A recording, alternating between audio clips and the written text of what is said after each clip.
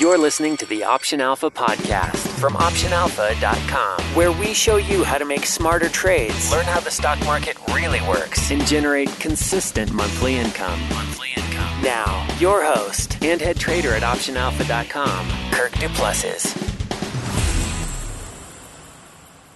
Hey everyone, this is Kirk here again from OptionAlpha.com, working every single day to make this the most popular investing podcast offered online because it's based on one thing and one thing only, and that's helping you guys make smarter trades.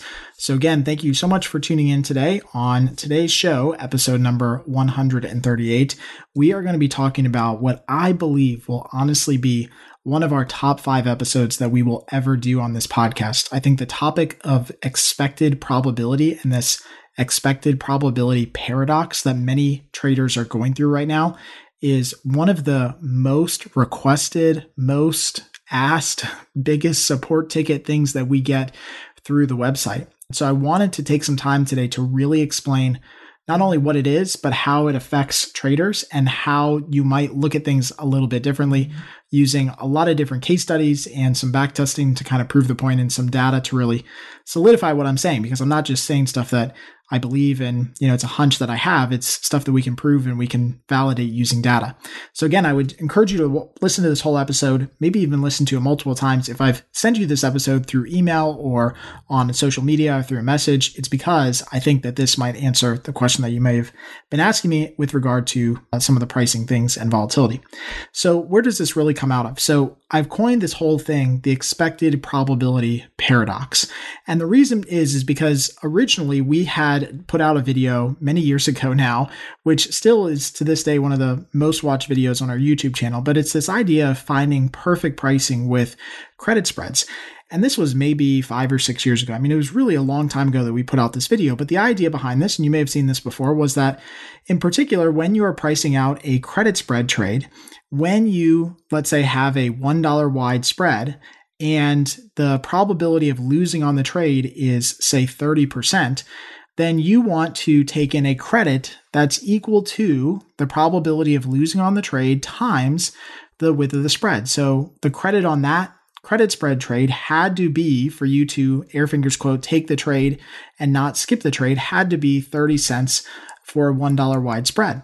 For a $2 wide spread, it would have to be basically 60 cents, right? So you get the concept. And I think a lot of people have been hung up on this for a long time. And I wish now, looking back on it, that we necessarily didn't put out that video, but that we explained it a little bit more in a little bit more detail, which is what we're trying to do here and we've done before already. But the idea behind perfect pricing is that perfect pricing in any market environment, so that gets you above a zero-sum barrier basically, is always the thing that you're shooting for. We're always reaching for perfect pricing, but in reality, we don't find it that often. And especially when markets have really low implied volatility, we find that often perfect pricing is very hard to come by. Even stuff that's even close to perfect pricing is very hard to come by. So what I see people do is that they pigeonhole themselves and they end up skipping trades or not making trades because they think they have to hit this magical target, especially when it comes to credit spreads. And then this starts to leak over into strangles and straddles, iron butterflies, etc. This idea around perfect pricing is that if the market were to play out exactly like the initial probabilities suggest, you might have to get that perfect pricing for you to make money. Well, I'm here to tell you today that there's a couple things that you don't see happening throughout the expiration month, or you haven't really accounted for yet, that allow us in nearly all cases to go for less than perfect pricing and still generate a positive expected return. So the idea that options trading is somehow a zero-sum game if we can't get perfect pricing, or there's got to be some magical pricing level that we always have to hit, is just not how it works in real life. And so many people look at this and say, well, if we can't hit this perfect pricing model, if we can't get a credit that's equal to the width of the strikes times the probability of losing, then I should skip the trade because it's a zero-sum game. I don't know how I win in this, right? I make X number of dollars 70% of the time, but the 30% of the time I lose, I've got to lose more than how much I make, right? So it's this whole concept that we keep going back to, or people who are new in this business keep going back to, and it's this fear of the few losers being so big and so large that they outweigh all of the small winners. And although we've said it again and again and again, I'll keep showing you guys examples of how that's really not the case. And hopefully today will be the end all be all, close the book on this subject podcast that you will listen to forever, hopefully, and send to your friends and family, because this is what it's all about. So when we start looking at this paradox, the reason I call it a paradox is because of the unseen things, the unfelt pricing functions that start to reveal themselves over time. And it's an interesting concept because what many people do with options trading is that they look at the initial pricing on trade entry and the initial probabilities of success on trade entry and assume that that is the standard gold ticket. It's going to be exactly what the initial probabilities suggest. But I'm here to tell you is that a lot of things happen or could happen. Let's say you can interact with it or not, and we'll go through both. But a lot of things happen between when you enter a trade and expiration. And there's a big difference between probabilities on trade entry and the reality at expiration. And so it's these subsurface things that we talk about that are not readily prevalent. They're not really forward-facing things. They're kind of subsurface that you don't see. It's this iceberg analogy that we see all the time where, you see that image and there's the iceberg that you can see on the top of the water, but then down below, there's so much more to that iceberg. It's, massive, sometimes 10, 15, % bigger than what the iceberg is on top. And it's this type of stuff that we have to dig down and understand. And hopefully that's my goal here today, is to show you these subsurface level pricing functions that we don't necessarily account for on trade entry, but you have to include them because it allows you to get over this hurdle, this mental barrier of being able to make trades. So there's 3 things I want to cover today on this podcast, and I'll go through each of these independently, but the 3 things I'm going to cover, and I think are the 3 key elements to this expected probability paradox and getting over this really is first, IVs over expectation. Second is managing winners or profit taking. And then the third is adjustments and rolling. Now, I put them in that order because that is the order I think about them. I think about them in literally a 1, 2, 3 order. And it's a sequential thing, meaning you could do, if you want, none of these things, right? Or you could do all of them. And as you do more and more of them, I think you improve your chance of success. I think you reduce volatility. I think you improve your returns. And we'll see that here with some of the research that we've done. So let's start off with the first one. And I want to use a couple different back tests that we've run through our Toolbox software. So again, if you don't have access to our back testing software, you've got to upgrade and make sure that you get access to it because it allows you to do all this stuff that we're talking about here and you have unlimited access to run these tests. But I'm going to run 2 different tests today just to show you that it works in 2 different scenarios. So the entire time that we're going to go through this podcast, we're going to be looking at 2 different types of trades, a risk-defined trade and an undefined risk trade, because it works in both scenarios and you have to see it work in both scenarios. So the first one that we're going to do is just a very, very simple credit spread. And the reason I want to do a credit spread is because this is really the root of this whole discussion that we always have with people over support and on chat and, through coaching. It always gets back down to the credit spread. So let's tackle it right face value. So what we did is we backtested a DIA, which is the Dow ETF. We backtested the DIA put credit spread, and we set it up to make one trade or at least one trade every week. You could have overlapping trades, but it was entering at least one trade a week, which anybody can do. It's a very simple strategy to do. It doesn't require a lot of time. You could carve out some time during the day to do one single trade every week, right? And you were targeting 40 days to expiration. Again, middle of the road for our kind of expiration range. We gave it no implied volatility rank filter. So we said here, okay, look, it doesn't matter if it's high IV, low IV, just keep trading. Let's see where the numbers work if you stayed consistent and stayed active. And we allocated 30% of our portfolio to this type of trade. So you could spread this among different ticker symbols. But again, we're not using a lot of capital here. We've got 70% of our portfolio sitting in cash. So keep that in mind as we're going through all this. If we're allocating 30%, 70% is truly sitting in cash. This is the returns we get after doing that, right? With 70% of our money sitting in cash. But in this example, in this first backtest that we ran, we had no profit exit. We had no stop loss. So all we were doing was setting up trades, entering them, and then sitting back and saying, let's see what happens at expiration. Now, the reason I start with this scenario is because this is at its purest form, the laziest possible way that you can trade. And the reason I want to show you this is because I want you to understand that even if you were absolutely, emphatically, totally 100% dead lazy in your trading, just entering the right position on a consistent basis does wonders to your account compared to the market. I don't understand why people always look at this and are like, you can't beat the market. You can't do this. Yes, you can. And you can do it with 30% of your account and 70% sitting in cash. It's 100% possible to do that. This is the lazy man way of trading. In my opinion, and just to kind of interject this real quick, in my opinion, once we launch our auto trading software here in the next month and a half or so, when we get that out, this is what everybody in this country should be doing. If you're an options trader and you don't at least set up an automated trade just to do this, which is dead simple to do, that outperforms the market, it's crazy. It's crazy that you would actually still invest in stocks if you can automate this entire process start to finish, which is what we'll have the ability to do. So in this case, with this DIA put credit spread, we had no profit taking, we had no stop loss, and we sold options. And this is where it starts to get, kind of back to that perfect pricing. We sold options at the 30 delta. So our short strike was at the 30 delta, meaning that we had a 30% chance of losing on this trade, effectively a 70% chance of winning on this trade. Now we set up all of these put credit spreads to have a $10 wide strike. So you got me. So we sold a $10 wide spread. Now, if you are a student of what we had originally said in that original video that has caused all this commotion over the last couple of years, not saying that it was wrong, it's just there was needed to be stuff added to it.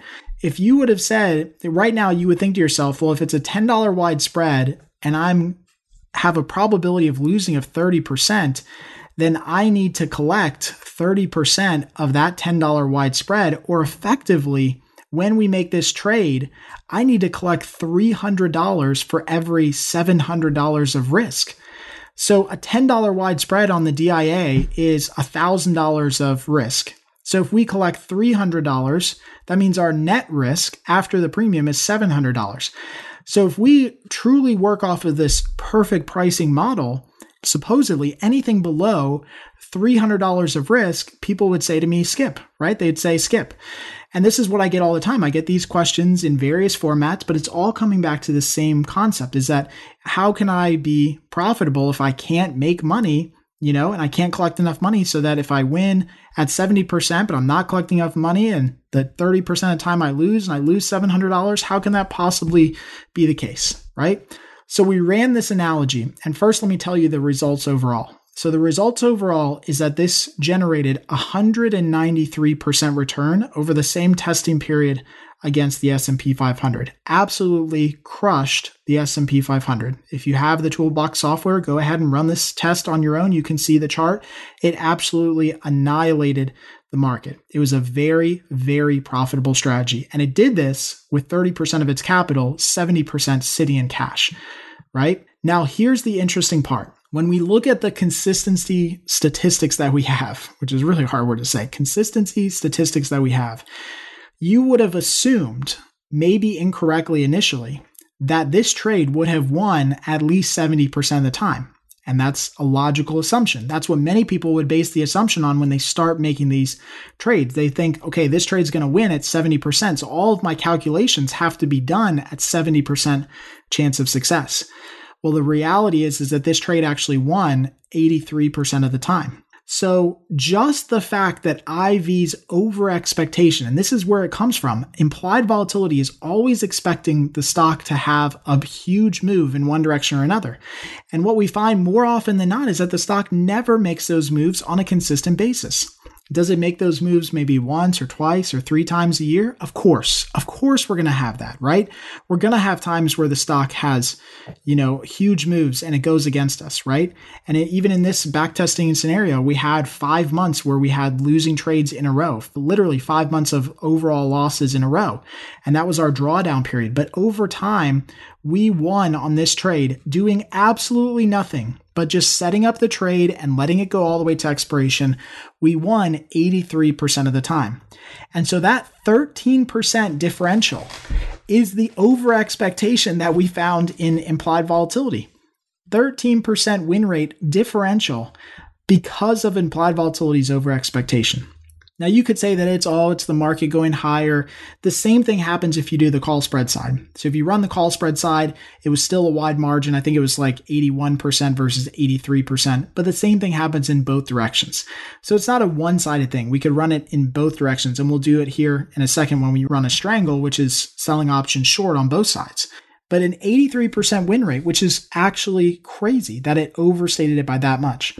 Now the next layer to that is the average premium that we took in. So we track through our software, we track the premium that you take in on all these trades and we average it out. Now, again, going back to perfect pricing, many people would say you can't make money in this unless you take in at least $300 of premium on a $10 wide spread that's got a 30% chance of losing.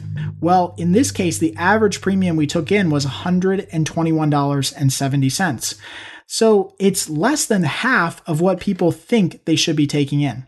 Now I'm going to pause here and say, I hope you understand how powerful just this part of the podcast is up until this point. This idea, this like crazy notion out there that the only way to trade is through perfect pricing does not account for the fact that IV or implied volatility overstates the expected move by a wide margin over a course of a long period. And that wide margin is where we get our edge. So even though we can't get perfect pricing on a trade, we should still make trades, is what it comes down to. We should absolutely, emphatically still make trades. And in this case, we took in less than 50% of what should be perfect pricing. And this still was by far and away one of the more profitable strategies you could have run in the last 10, 12 years. So it's really, really fascinating to me that that is the case, but it proves the point that just implied volatility's over expectation does wonders to your portfolio if you just set it up and let it go. And this is where it gets back down to like auto trading.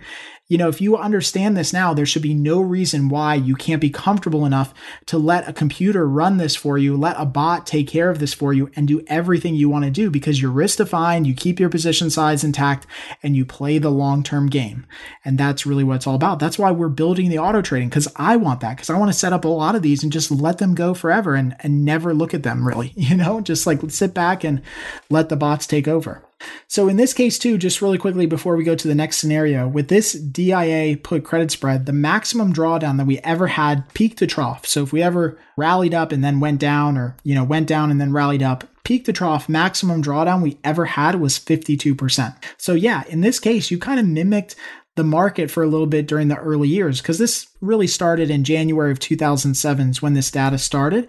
So 2008, you outperformed the market. You didn't actually lose as much money as the S&P would have selling put credit spreads, which is actually crazy if you think about it, because most people assume you sell put credit spreads and the market crashes, you lose a bunch of money, but you didn't. You actually outperformed the market in that case, but you did go through a pretty good drawdown during that period. Now, again, in this case, we have done nothing. We don't have a profit taking. We don't have a stop loss. We're just letting everything go to expiration and figuring out what it would be worth the last day. So at some point you went through a 52% drawdown. Okay. Realistic. I mean, it's realistic to possibly happen, but if you stuck with it, you ended up making a lot of money doing this type of strategy. So let's change gears here a little bit and let's make one single tweak to this type of trade.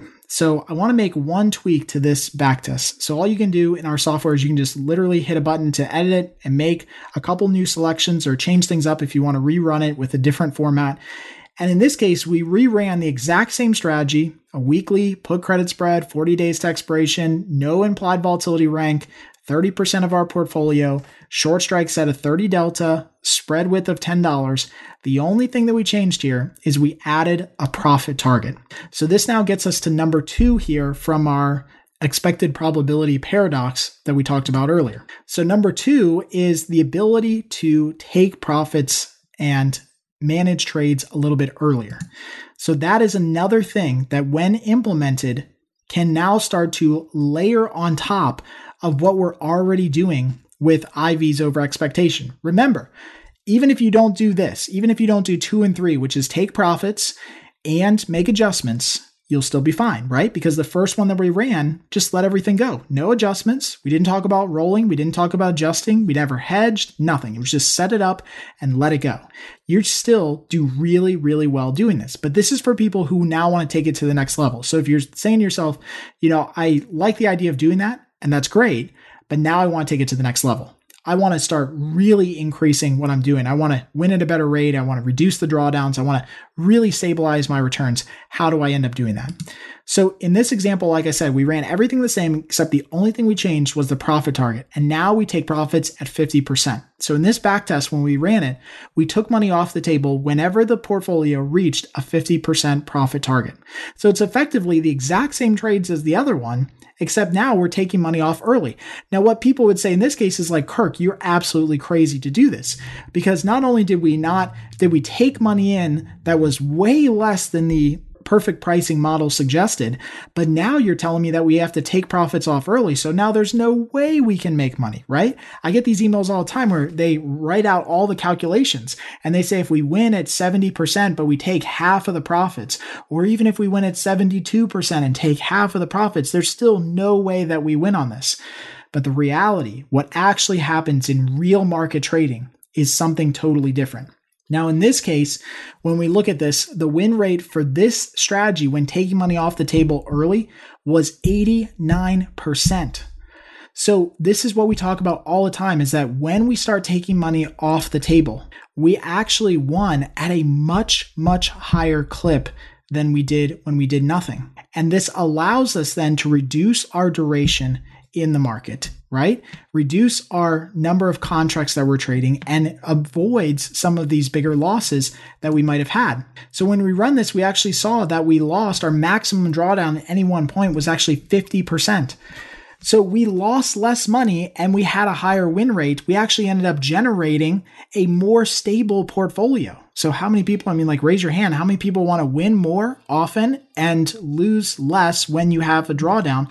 And this was one of those shining examples. Now, again, you are really subjective to the market here, because as the market went down, you went down with the market early in 2007, 2008. You didn't quite lose as much as the market lost, but you came really, really close. And then you basically followed the market pretty much from there. So it's really interesting to me that, again, we took in less than half of what perfect pricing is, but because taking money off the table early, we still ended up generating really, really good returns on this type of strategy. Okay. So that's the first one that I want to go through. That's the DIA put credit spread trade. And again, it kind of proves both points here. Now, before I go to number 3 on our list of the expected probability paradox items, I want to go over and I want to run some analysis and backtesting on short strangles, because I don't think that this concept ends. Well, I know, because I'm going to go over it. This concept doesn't end at credit spreads. This concept is now extrapolated out to any short premium positions that you get on as an option seller. And so what I want to do is I want to, again, prove this point by now resetting it a little bit in your mind and going over and running some backtests on short strangles, because the same concepts are true, and we'll see that here as well. So what we did is we changed things up a little bit here too. So we said, okay, instead of running DIA, just because it's fun to have different tickers in here, let's run an IWM, which is the Russell 2000 ETF. Let's run an IWM short strangle. Same weekly frequency, same 40 days to go until expiration, no minimum IV rank. So we're trading naked through all scenarios every single week without fail, no filters whatsoever. Same portfolio size, same 30% allocation. So again, even with 30% allocation and 70% sitting in cash, this is what we got. And again, no profit taking and no stop loss. Now I know right there, some of you who have maybe not traded in a little bit, or you're not new to, or you're not that used to trading so far, you might think to yourself, you are crazy that you would do a short strangle on a consistent basis, regardless of IV, and no stop loss. So if this thing crashes, you lose all your money, yada, yada, yada, right? But we know position size and capital, overall allocations, what saves us there. But for the sake of argument, we're doing this on this test, right? We just want to see what the pure returns would be from setting up an absolutely lazy short strangle trade every single week. Now, in this example on IWM, we did things a little bit different. The only thing we did different here is we only sold the short strike deltas of 20 on either side. So a 20% probability of being in the money on either side. Now I'll pause here and say, if you're a student of options trading and option pricing, what you naturally should think to yourself is that the initial probability of success on this trade, when you set this thing up in your broker platform, should be somewhere around 60%, right? because there's a 20% chance you lose on one side and a 20% chance you lose on the other side. So 40% chance you lose on one or the other side. So the chance that you land somewhere in the middle is around 60%. Now, again, this is what people send me all the time in email. They send this to me in email and they say, Kirk, if I'm setting up this trade, it looks like a 60% chance of winning. How on earth can we possibly make money if I'm winning 60% of the time? And when I do, I'm winning just a little bit of money. And when I lose, I potentially have all this unlimited risk. And I mean, sob story after sob story and fear after fear after fear. So we set this up at a 20 delta. This thing should have won at least at 60%. So let's see what the results are. So running this through our toolbox software, we found out that this strategy actually returned 175% over the same testing period. So it was not as great actually as doing a credit spread, but it really was good in a couple different areas, including drawdowns, which we'll get to here in a second. But this strategy was 100% neutral, always selling premium on a never-ending basis, letting everything go to expiration, no profit taking, no stop loss, should have won 60% of the time. Again, this strategy crushed the market, outperformed the market even during the 2007 crash, outperformed during the flash crash, everything just absolutely annihilated the market. Now, where it gets interesting are the consistency statistics. This strategy won at 78%. Now, again, this is the IV over expectation revealing itself in the form of higher win rates. Just doing nothing, just letting the market play out, letting the probabilities play out, saw this strategy, which if you set it up in your broker platform, they would have told you it should win at 60%.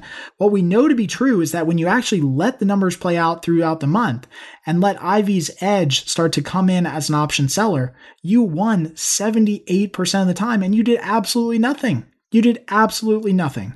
So you had about an 18% edge in win rate just purely based on implied volatility. Now, the maximum drawdown in this period was 45%. So you can see why, just for 1 second here, why I like to trade personally straddles and strangles and option selling strategies like this. Because although in some cases, like a raging bull market, you may make more money as a put option seller or as a put spread seller, we never know when those are going to end. And I feel more comfortable having really, really good returns and taking no directional risk whatsoever, and then having a much lower potential drawdown. And in this case, just doing nothing, you saw your drawdown was 45%. So you had a much more stable portfolio than you would have had with the put credit spreads in our last example in DIA. A much, much more stable. And you can visually see this on the chart when you run this strategy. It's got some lines up and down for sure because it went through drawdowns, but it was much, much more stable. I mean, you're talking about a portfolio strategy that returned a Sharpe ratio of 75 or 0.75, which is a really decent Sharpe ratio. It means stability in the portfolio, that you're actually getting paid for the risk that you're taking on. Now, in this case, we collected an average premium of $150. And so again, this is hard to judge now with strangles because we're not using spread width to determine this. So we've got some podcasts that we've done before on how you can price out some of these strangles, but I really look for like a relative basis on, premium to margin required. But in this case, it gives us a good idea of, maybe where we need to be if we're going to start trading strangles on IWM. We're looking for about $150 to trade some strangles in something like IWM. Okay. So it was a really good, interesting case study. Again, this is just doing nothing, letting the trade go all the way to expiration, not interacting with it whatsoever, being completely lazy about it. You absolutely crushed the market and you did nothing. I mean, you entered all the trades, but you really did nothing, right? No active management. So now let's change things up just a little bit. Now let's start introducing a little bit more active management to this strategy. So if we think to ourselves, okay, that accomplishes the first one of our expected probability paradox, and that is IV's over expectation. Got it. Checks the boxes for short premium. Now let's introduce some sort of profit-taking initiative, basically. And so I ran two different versions of this because I want to compare and contrast as we go through here. So the first one I ran on IWM was all the same setup, 40 days to expiration, no IV rank, no stop loss again, but the only thing I changed was profit-taking now at 75%. So instead of letting it go all the way to expiration, now what we're going to do is we're going to hold until we get 75% of our potential profit. Now in this case, we saw a total return of 140%. So by taking trades off a little bit early, we sacrificed a little bit our total expected gain. We did not make as much total dollars as we would have made in the other scenario. But what we did do is we did smooth our portfolio even more. So now, in exchange for not maybe making as much, you actually saw your consistency metrics start to really smoothen out. And this was prevalent in the Sharpe ratio because this strategy actually had a better Sharpe ratio. You actually had better risk-adjusted returns by taking trades off early than by letting them go to expiration. So when you took this strangle off at 75%, you saw your win rate at 81%. So again, you dramatically increased your win rate another couple of percentage points. And at the same time, we reduced our drawdown to 41% from 45%. So by taking trades off early, and this is why I'm such a big student of doing this, by taking trades off early, we now have given ourselves an opportunity here to increase our consistency, win at a much higher clip, and also reduce the frequency of drawdowns because now we don't let the market move against us. Whereas if we let the trade go all the way to expiration, what if the market moves against us the last 2 days to expiration?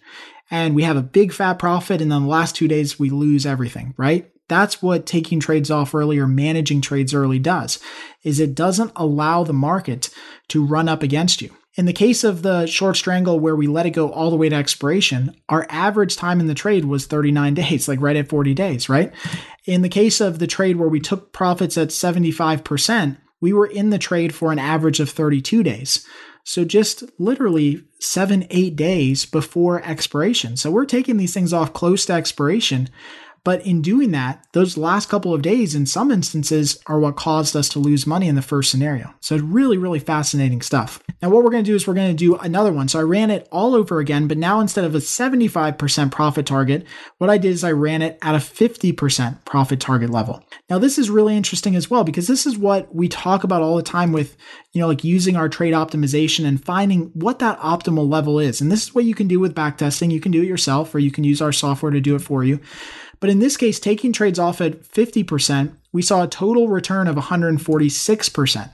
Now that's interesting to me because now we're taking trades off earlier at 50% profit target, not letting them go even close to expiration, and we actually made more money than taking trades off at 75%.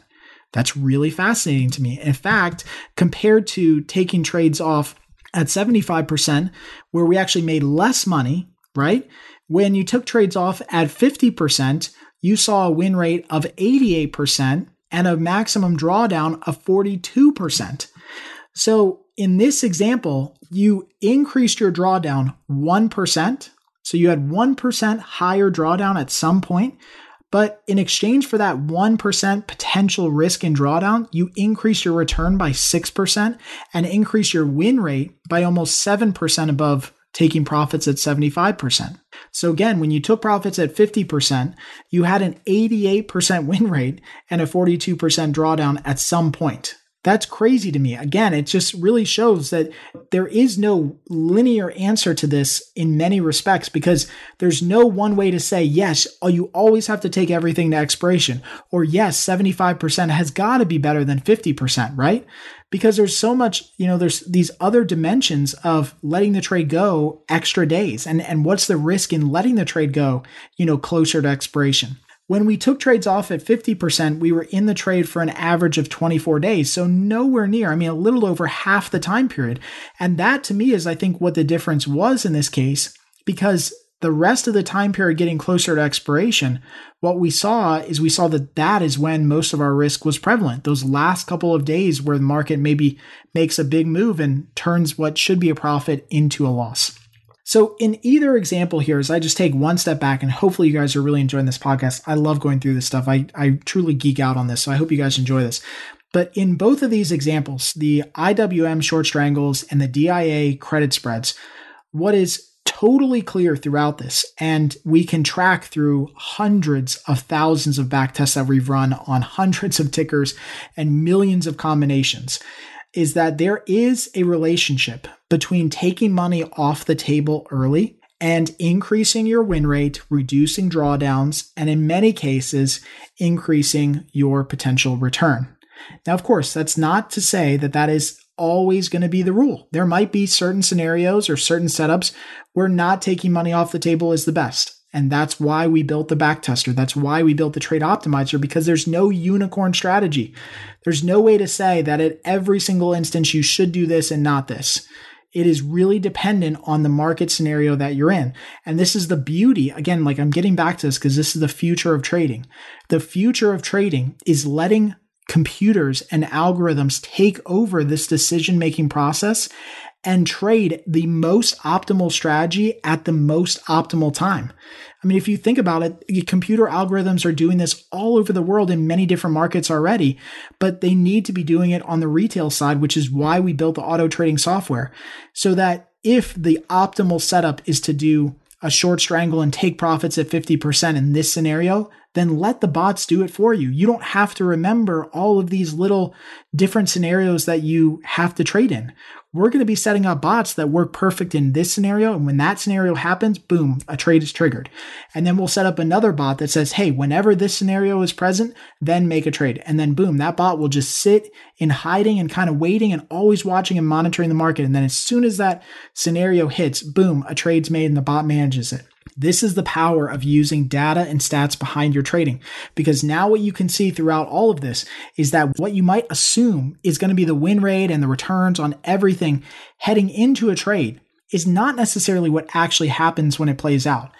And in both of these examples, as we go through IWM and DIA, I hope you saw that just the implied volatility over expectation and early profit taking can change the paradigm completely for you and can really turn the tide. You can do one or the other, or you can choose to do both and really increase your overall returns and your portfolio stability, which for me is important because I want stable income. I don't want my portfolio going up 20% one month and down 20% the next and up 20% the next, right? I hope you all can respect that. And I think you probably agree. So now let's take a pause here for a second. And again, get back to our three top things that we were talking about. In the expected probability paradox, we already covered IV's over expectation through this research, and we already covered profit taking through this research.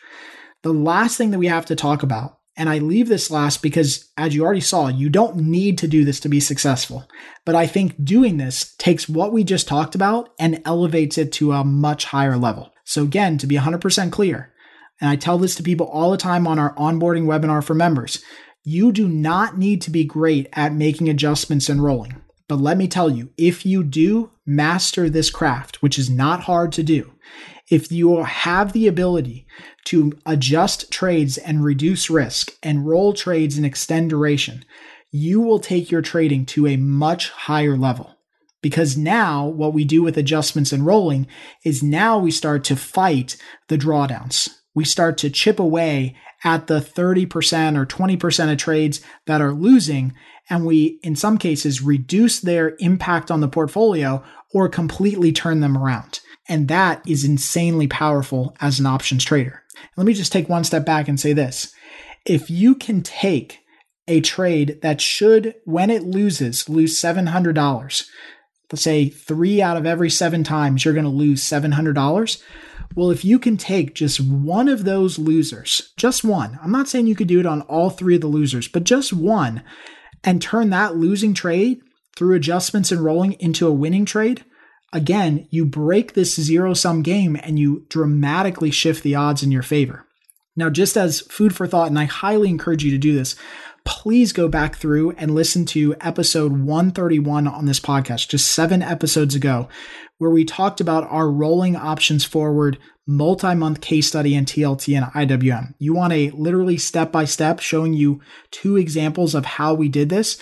Go back and listen to 131. If you've already listened to it, listen to it again. Now, conceptually, why this works for the expected probability paradox is because when you make an adjustment, what you are doing is you are adjusting the position to reduce risk. And when you reduce risk, now you layer on top of what we already ran in our backtesting as enhanced performance. Now remember, our backtesting software has no adjustments in it right now. That's stuff that we're going to add in the future and hope to have soon, right? But our backtesting software has no adjustments. It can't roll from one month to the next. It can't make an adjustment trigger and say, okay, adjust this contract if it starts to become a loser, right? We've run all that research and we're going to be compiling it into a pretty sweet report that you guys will have in the coming months. But it doesn't allow us to do that right now. So everything we just ran is just one expiration period, only dealing with stop losses and profit taking. So if the strategies perform that well, not even including adjustments, imagine how much better your portfolio is going to perform when you can actually take a losing trade that should lose, say, $700 and cut the loss to, say, $300. That is not out of the realm of possibility. In fact, it happens all the time. Or better yet, you take a trade that should lose $700 and you make $100, which again happens all the time. We've got tons of case studies and tons of live videos that prove this. We walk through all of our trades showing you guys how we do this. I'm not telling you something I haven't done myself multiple dozens of times. So when you make adjustments, you are cutting down the risk. You're starting to chip away at that 42% drawdown, which when you chip away at the drawdown, it starts to vertically increase your P&L diagram, and you start to vertically see your payoff over time start to increase and stabilize. The other concept that we have here is rolling trades for duration. So when you roll trades, you extend the trading timeline and give yourself an extra 30 days, an extra 40 days to see if the trade works out. Now, we've done this, like I said in the example on show number 131, we've done this multiple times. I mean, like all the time. And we have all of these videos posted publicly on our YouTube channel. You can just go to YouTube, look up case study or adjustments on our channel. We've got, I think, 45 of these little mini case studies where we've done this that are just posted. EWZ, where we got not only assigned, but we rolled, turned a full loss into a $150 winner. We had an SMH case study where we rolled for 3 months, turned a loser into a $264 winner. Another TLT position where we rolled an iron butterfly multiple times, should have been a multi-$100 loser, turned it back around to a $114 winner. Another TLT position, another IWM, EWY that we have rolled, SMH, Google, SLV, GDX, I mean, you name it, IYR, EEM, we've done these ad nausea. There's no way that you can tell me that rolling and extending duration is not a strategy that will enhance returns. Because if you do it right, and if you roll for a credit, and if you extend your trading timeline, it can only improve your situation. Let me offer you one last piece of advice on rolling and adjusting. One of the reasons why I believe so strongly in your ability to roll and extend a trade is because when you roll and extend trades, and you do so for a credit, which is a key component of this, then in many cases, especially with risk-defined trades, the only thing you are doing is reducing risk. Because if the stock does continue to move against your position, and let's say you rolled to another month and the stock just kept blowing by your strike prices, at least you got some extra time to maybe be right. But if that didn't even work out, you at least reduced risk in the process. And that really chips away at those drawdowns. It really chips away at those supposed zero-sum expected returns that many people see when they look at initial pricing. They always think to themselves, if I lose, I'm going to lose the max. Who says you're going to lose the max? Who says you can't adjust it and roll it? Who says you can't turn a credit spread into an iron condor and cut the max loss in half or more by being smart about how you make adjustments?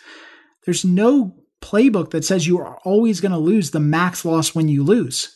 The stock may not fall all the way down past both strikes. It may just fall, down and 10 cents in the money. That doesn't mean you're going to always lose the max. So you really have to, challenge this thinking that you might have in your mind that you're always going to lose the maximum amount. It's really not the case.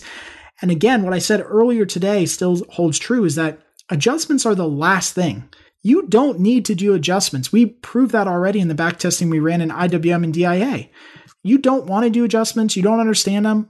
Cool, fine, awesome. Don't do adjustments. Just stay consistent, keep your position size small, take profits early. You'll do way better than the market. But if you want to take it to the next level and reduce your drawdowns even more, reduce drawdowns to say 20, 30% at max instead of 40, 50%, then you got to get good at adjustments. And you got to understand conceptually how they work and how to roll positions. And again, it's not hard. We have training that literally outlines every adjustment technique for every strategy. We have rolling videos that show you exactly how to roll trades. We've laid this whole thing out for you guys. You just have to go there and learn and pick it up on your own and watch the videos. Watch me do it on a live trade. Watch me walk through the process on a training video. It's all out there for you guys for free for you guys to just pick it up and run with it, basically. But hopefully this concept makes sense because it's really that much more powerful. Making adjustments is so powerful for the next level trader that I think it really has to be part of a portfolio if you're going to really take this to the next level. If you're kind of so-so about it and you just want to beat the market and have outsized gains, I mean, who doesn't? Go ahead, do the regular trades, take profits, don't even worry about adjustments. But if you want to take it to the next level, really take it to the next level, stabilize everything on a really, really consistent basis, you got to learn how to do adjustments and rolling. All right, so I think we've gone a little while now on this whole concept, but thank you so much for sticking with me on this. I want to just quickly review the three things that we talked about: the expected probability paradox, this whole idea that there's things you don't see up front, these intangibles that you don't see in the pricing or the probabilities when you initially make a trade, and they make a world of difference, as hopefully you've already seen. First thing was IV over expectation. The second thing is profit taking or managing trades early. And the last is adjusting and rolling trades. So again, if you found this podcast insanely helpful, and I hope you did, please let me know. One, add a comment, add a review, but please, more than anything else, please share this online. Let's get this stuff into the hands of other people out there. We have plenty of capacity to handle more people coming in here and learning how to do this. There's an entire market out there that we have not even touched here at Option Alpha, which is crazy and really excites me because people are doing this wrong and I want to reach them. And so the way that I reach them is through you guys. If you guys share what we're doing here and think that it's valuable enough to spread to somebody else, I would be insanely humbled and appreciative of that referral to those people and sharing this show with them. And now our favorite part of the show, Trader Q&A, where we ask a question from one of our current members about options trading. Got a question you'd like to ask Kirk to answer live on the air? Just head on over to optionalpha.com/ask and hit the record button to leave a message. That's optionalpha.com/ask. And now, here's today's question. Hi Kirk, this is Azim Celebi. Love your videos on YouTube and I always listen to them and I already learned a lot from them. But one question I had was about the high probability, but also the high IV options. So when we sell them, the reason why the IV is high is because of the swings or possible swings in the stock price. So the premium we collect from those high IV options, would they always be enough to cover the swing, the possible swing in the stock value? Because there's a reason why the volatility is high in the first place, right? So it is because the stock price is gonna potentially go one way or the other. So you're counting on that and selling on this. And I understand the price, for the IV is overestimated. So I understand that part, but would that be always enough to cover even if you sell 100% IV rank? So that's my question. And thank you so much again. All right. So thank you so much for the question. And again, really, the question is perfect for today's episode, which is why I threw it in here. And this idea of just wondering, during these high implied volatility times where implied volatility is crazy and stocks are going all over the place, do the premiums cover these swings? And the absolute answer is yes. And in fact, even more so than just saying, yes, they cover the swings, it's during these high implied volatility times that people get erratic about buying options and protecting their portfolio, that option prices get bid up so much so that it becomes an insanely good time to be an option seller. And so what I often tell people is that when we see high implied volatility, we want to start scaling up our position size. Whereas I would maybe make a trade during a regular low implied volatility environment around 1% of my account per ticker, right? During high implied volatility, I might really scale that up to say 3 to 4% per ticker because I know that the statistics and the edge is in my favor. Even if the first trade doesn't play out, even if the first couple months don't play out, if I scale up during high implied volatility markets, I know that the edge is in my favor because people go crazy to buy protection on their house, right? That's really what it is. So imagine somebody's house is burning down. How much is that worth to them? If they have a $100,000 house burning down, do you think that they'll spend $1,000, $2,000, $3,000 if they knew they could stop it from burning down? Of course, right? That's what people do when the house burns down. When we see volatility increase, people just trip over themselves to buy protection, and they buy it at such a large rate and at such a high price that the edge is so much greater for option sellers. So again, thank you so much for submitting the question. As always, if you guys want to get your question answered here on the podcast or live on Facebook, please head on over to optionalpha.com/ask, click the big red button in the middle of the screen and leave me a private voicemail. Again, there's no software to download or install. It's incredibly easy. We are always taking new questions that we are adding not only to this show, the weekly show, but also to our Facebook Lives that we do, and also our daily podcasts, which is called the Daily Call. If you haven't subscribed to that, please do. We're adding a lot of those to the daily calls and answering questions there on a daily basis. So believe me, they do not fall on deaf ears. I want to hear what you guys have to say. So again, the best way to do that is to head on over to optionalpha.com/ask. Now, the closing bell. Find out which stocks we're looking at right now, trades we're making, and hear our game plan moving forward.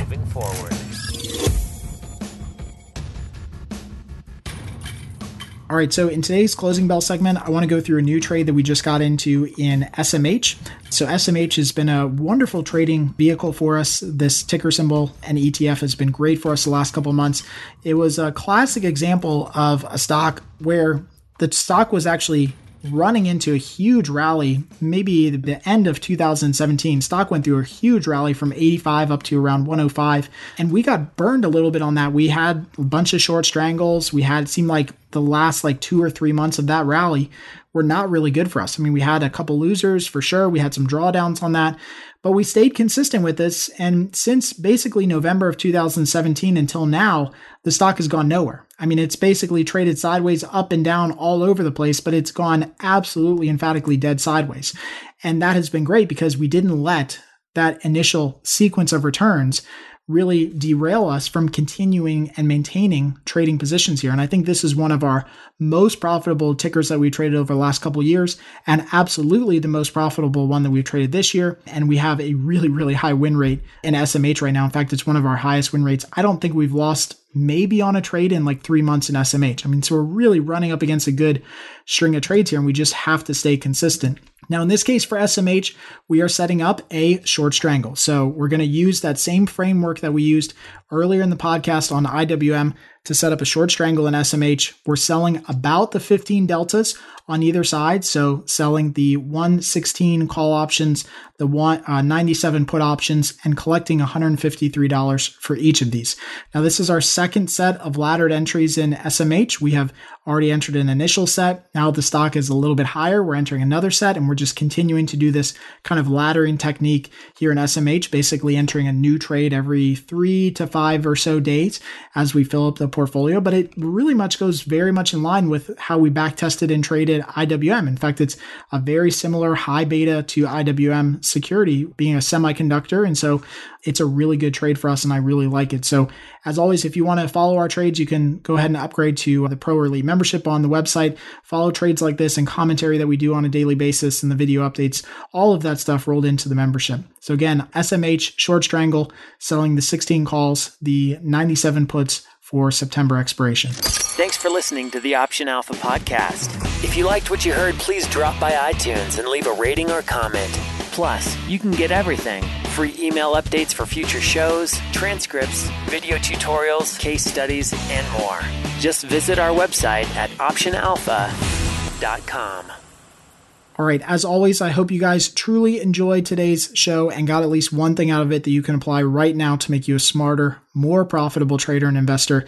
If you guys want additional resources and some of the links that we mentioned in the show, please head on over to the video training page for this show and the show notes page over at optionalpha.com/show 138. That's just the number 138, optionalpha.com/show 138. Until next time, happy trading.